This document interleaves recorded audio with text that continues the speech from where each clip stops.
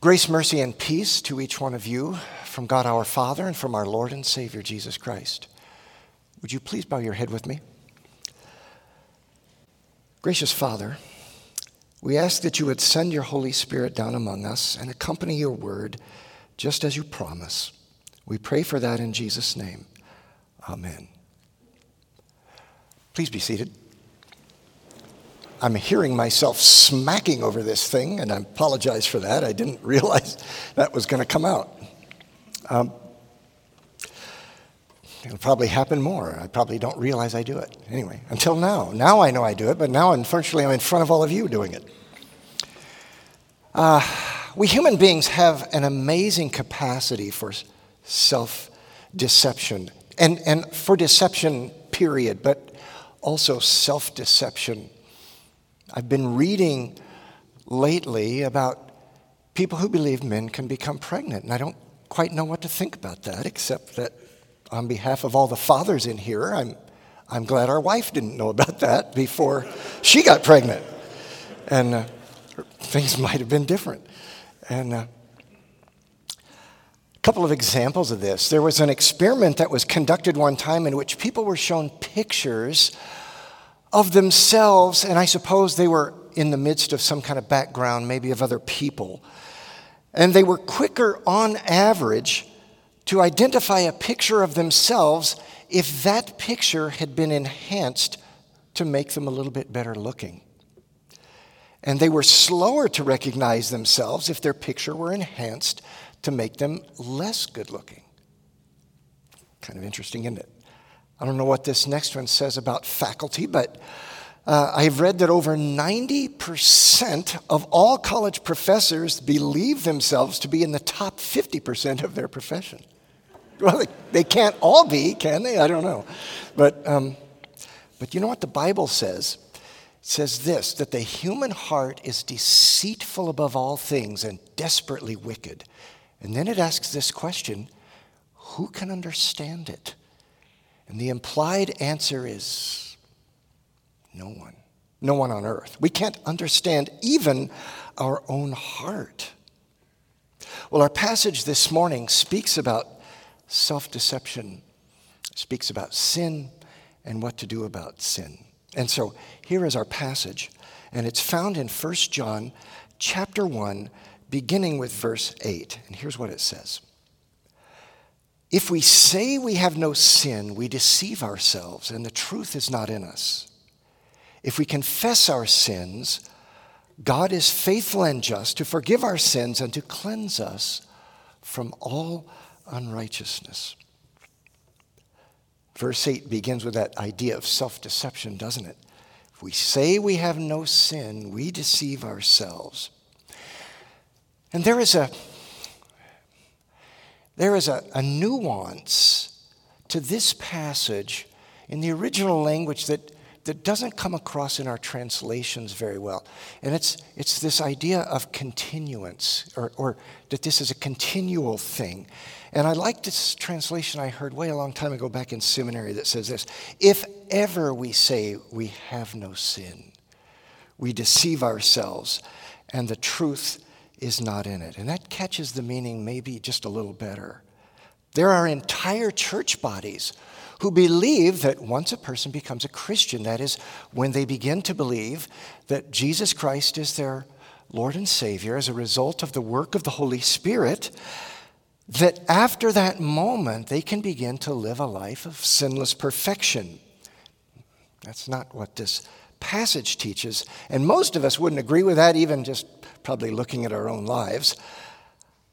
But we don't have to believe in sinless perfection to deceive ourselves. If ever we say we have no sin, we deceive ourselves. We can deceive ourselves in other ways.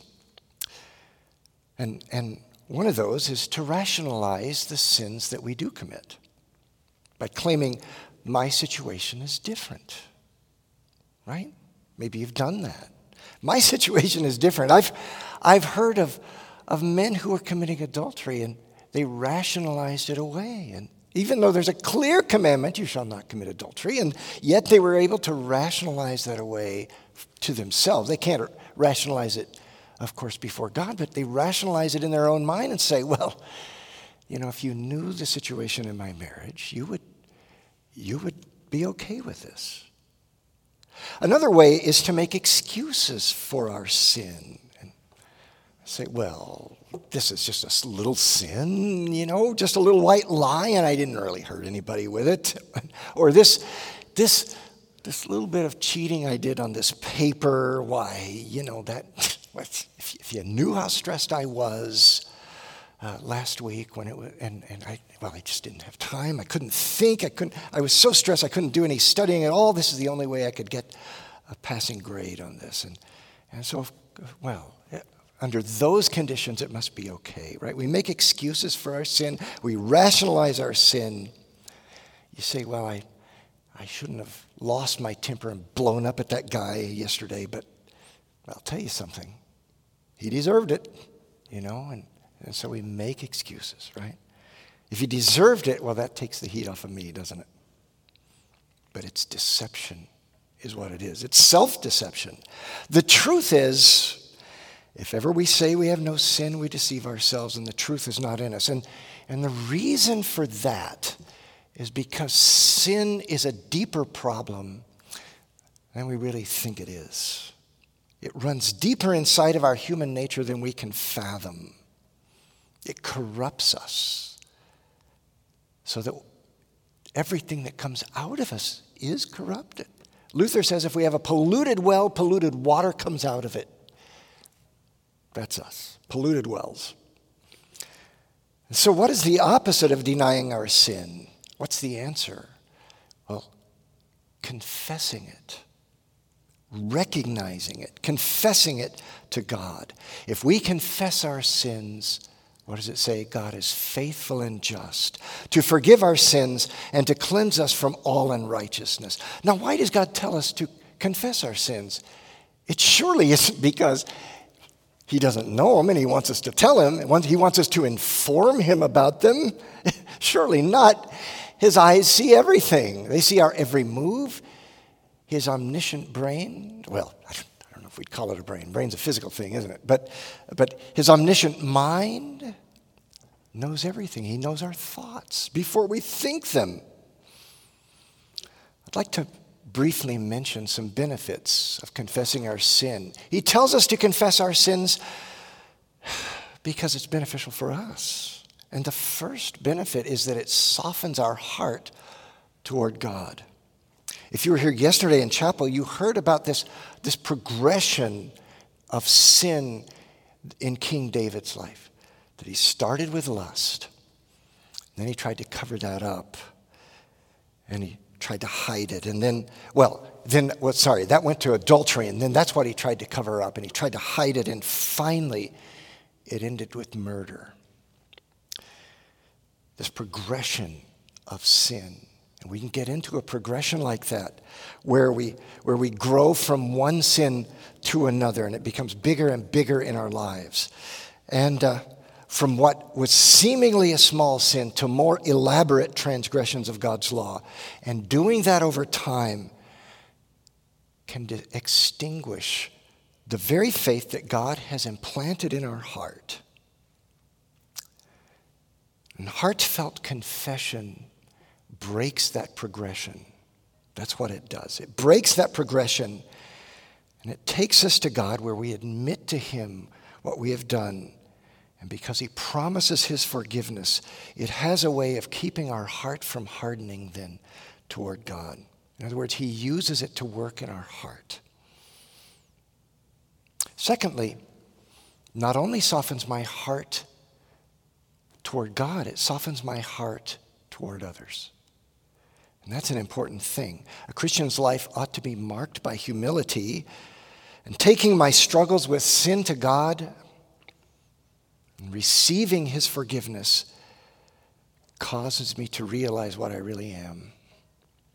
It's just another sinner, just another person out there who is in need of more grace than I ever thought I needed. It makes me slower to judge someone else because I see that we're all afflicted with the same disease. We all have a sinful nature. None of us has arrived nor will we arrive at sinless perfection this side of heaven. Now, maybe somebody in here is saying to yourself, yeah, but I keep sinning the same sin over again. I keep doing the same things. And don't you think God's getting kind of frustrated over that? I get frustrated with myself. Don't you think he's disappointed in me? And I get kind of afraid to go to him again and confess the same thing. I've felt that way. I'll confess that to you. I felt that way about myself. But let me tell you something that is true. Your sins have not caught God by surprise. He's known every one of them that you have committed and that you will commit until the day you die. He's known them all long before you were ever born. He's known them all, and you need not be afraid of confessing them to him. He's known every one. You will not disappoint God when you sin. Why is that?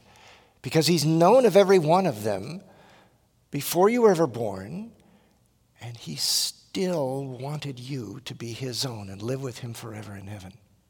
He still wanted you so much that he was willing to send his own son to die for those sins and take them away. And they do not exist as far as he is concerned. He's forgiven them all. That's why we can go to him with every sin. We can confess them to him and say, Lord, I'm struggling with this sin. I need you to help me. I need you to take it away again. And it's gone. Just like, what was it, Thursday, I was driving into town and there was this great fog out there. Couldn't see very far in front of the car and everybody's driving slow because of that on the way in. But you know what? By 10 o'clock in the morning, it was gone. It dissipated. It's what he's done with your sins. He's dissipated them and they do not exist in his sight anymore. So confess your sins to your Father. If we confess our sins, he is faithful and just to forgive our sins because of what Jesus has done for us and to cleanse us from all unrighteousness. Would you please bow your head with me? Lord God, gracious Father, we ask you that you would so guide and direct us by your Holy Spirit that we may not forget our sins and be filled with pride, but continue in daily repentance and renewal, seeking comfort only in the blessed knowledge that you will be merciful to us and forgive our sins and grant us eternal life through your beloved Son, Jesus Christ, the same one who lives and reigns with you and the Holy Spirit, one true God, now and forever. Amen.